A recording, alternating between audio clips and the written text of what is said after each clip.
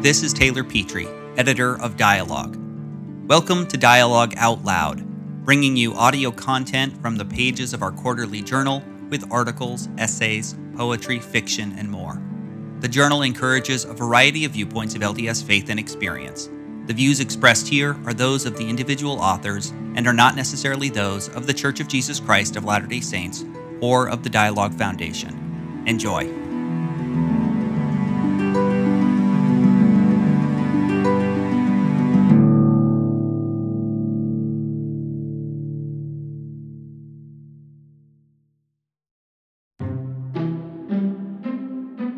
Thoughts on the Sacrament During a Pandemic by Lori Davis.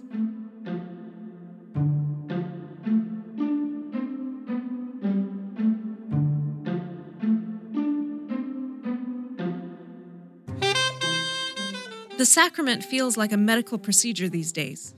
It's passed by men, not boys. I wondered about that requirement until I looked around the chapel at our scanty, socially distanced congregation and found not one young man among them. Maybe not a requirement then, just a fact of life.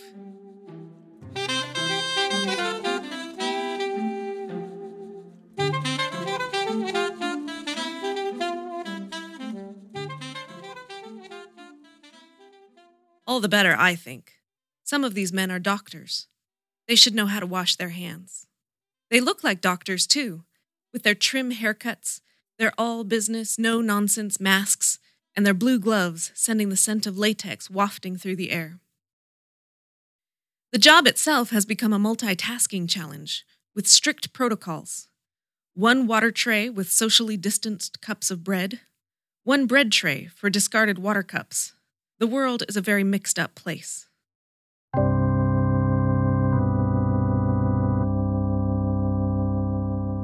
I feel very mixed up at church, too. I come, I sit, I listen. Reaching out for the sacrament cup is the most active thing I do. It didn't used to be like this. I play the piano and the organ. I sing, I teach, I speak. With all due modesty, I am good at all of it. I am usually very busy at church, and you can count on me to show up. I've never been in a ward that didn't love having me.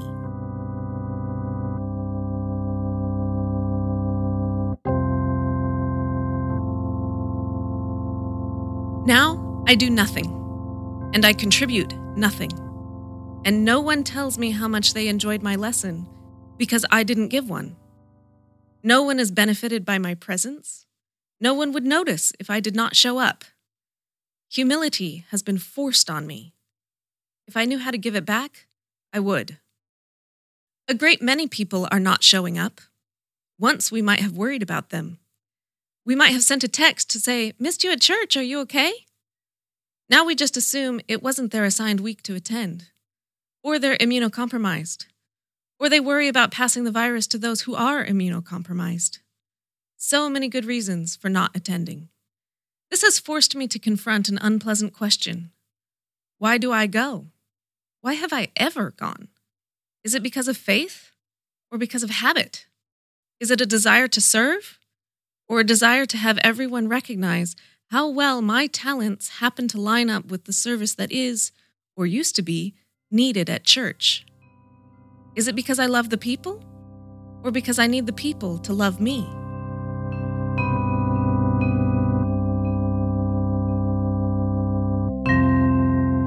Maybe a mix of all of that, and I'd rather not think too hard about the percentages. At any rate, the masked man with the mixed-up sacrament trays has reached me, and I am supposed to be thinking about the Savior.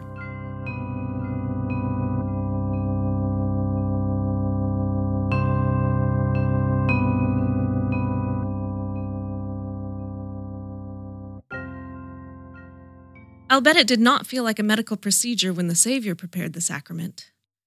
There would have been no latex, no hand sanitizer, no antibacterial wipes. I presume he would have washed his hands. I doubt the water was tested by a water treatment plant. It must have felt so ordinary. Just a man breaking bread, the most commonplace of foods. Saying some strange words, yes, but in actions, doing nothing that was not done by everyone, multiple times every day. He gave extraordinary meaning to the most common and vital activity of the day. I have always had trouble seeing the extraordinary in it. I've been told all my life that it is the most sacred part of our Sunday meetings and the main reason we come to church. I always nodded my head. But I have to admit that the sacrament has rarely been the highlight of my Sunday. I'm more likely to feel the Spirit during the music, or the speakers, or even just while talking to someone in the hallway. At the start of the pandemic, the bishop called. He suggested I ask my ministering brother to bring me the sacrament, but I didn't. Back then, the whole shutdown was supposed to last just a couple of weeks. Not a big deal to skip the sacrament for a couple of weeks. Besides, I reasoned, my ministering brother is willing and wonderful, but also elderly. I wouldn't want to expose him to the virus. Actually, I didn't ask because I was frustrated that I needed to. A couple of years ago, my husband was in the bishopric. Now he is very, very inactive. Among other difficulties, I now feel the sting of being a woman in the church. I had never particularly resented not holding the priesthood, probably because I always had easy, comfortable access to someone who did. Now, I don't. It occurred to me to bless the sacrament myself. After all, the words having authority do not appear in those prayers. I never did do it, though, mostly because I couldn't figure out how to explain it to my daughter. Instead, we just went without for 5 months. I wondered whether it would seem more significant when I returned to church. Would the sacrament suddenly become extraordinary? I once heard a talk by Truman Madsen, who was a professor of philosophy at BYU. He talked about the sacrament as a spiritual feast and compared the role of the priesthood holders who prepare and pass the bread and water to that of a woman preparing the family dinner, saying, "You faithful sisters, married or unmarried, who move daily from the garden plot to the crucial minutiae of food labels to the cups and measures of cookery, you who struggle and preside in the kitchen and keep vigil, you who reach out to the perennial needs of your family and loved ones, you who with artistry gather flowers and turn an ordinary table into an altar that summons prayer and thanksgiving, you who by your very presence turn eating into a feast, into dining in the name of the Lord, and who therefore bring a bountiful measure of grace to your table, lend your faith to boys and sometimes inept men who officiate at the sacrament table. Let the tables turn on your serving. Lend your faith to our trying to act as you do in Christ-like dignity. For this is as close as we may ever come to your divine calling to give and to nurture life itself." I think I'm on pretty firm ground when I suggest that Dr. Madsen may never have been in charge of putting family dinner on the table. It's really not a spiritual experience. Ask any mother and many modern fathers. They know exactly what I'm talking about. There's the never-ending chore of choosing a recipe and hoping you own the ingredients.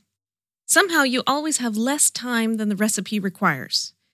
If you've got young kids, they're clinging to your legs and screaming while you're trying to juggle hot pans and sharp knives. If you've got older kids, they're either underfoot demanding why you haven't done their laundry, or they're suspiciously absent when they ought to be helping. If and when the meal is ready, you have to herd the family to the table like so many unwilling sheep. Each additional mouth exponentially increases the likelihood that someone will feel called upon to tell you that the food is unfit for their consumption. And when it's all over, you are the only one who cares that the kitchen is a mess. Grace and Christ-like dignity are not always present in abundance.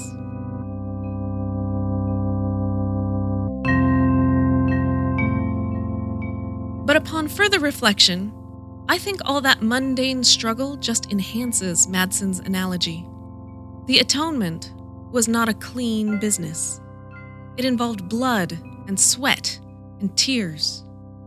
It involved a Savior who didn't want to do this, begged his Father to find another way, and was denied.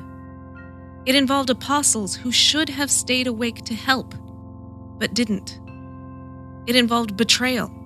It involved people then and now who absolutely reject Christ's infinite gift, and even more who don't reject it outright, but just can't be bothered to fully accept it. And even when some people do accept his sacrifice and are washed clean, the residual consequences of past sins are often still there, making a mess of their lives. None of that means the atonement wasn't worth doing. A family is nourished and sustained by the evening meal, even when they fail to appreciate it, even when it feels so ordinary that no one thinks to thank the person who made it happen. The sacrament is the most physical reminder of the atonement that we have. Perhaps it has nourished and sustained me, although I never realized it. The water tray has arrived, this time with actual water in the cups. I drink it down, and it feels cool and soothing. Maybe not extraordinary, but soothing. In such a mixed-up world, I will take soothing. I will take ordinary. And I am glad to be here.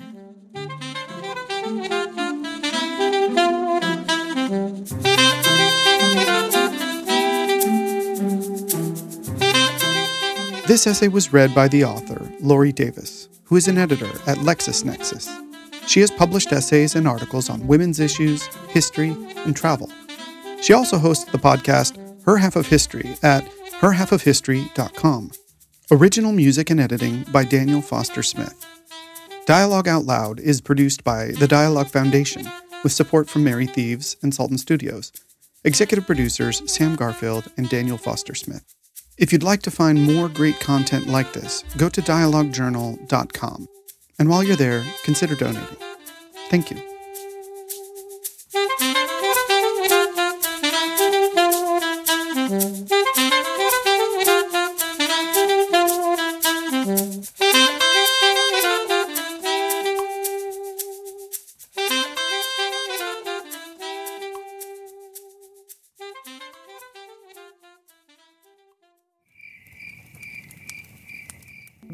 Welcome to Bristlecone Firesides, casual conversation around a virtual fireside where we discuss faith, the earth, the universe, and everything.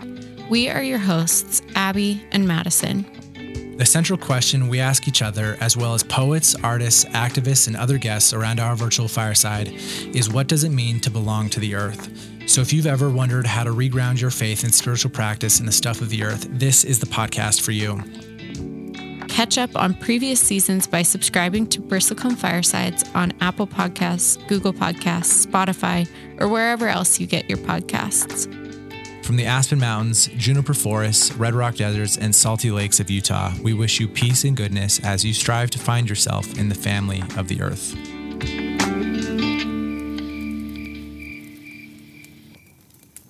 Dialogue Podcast Network.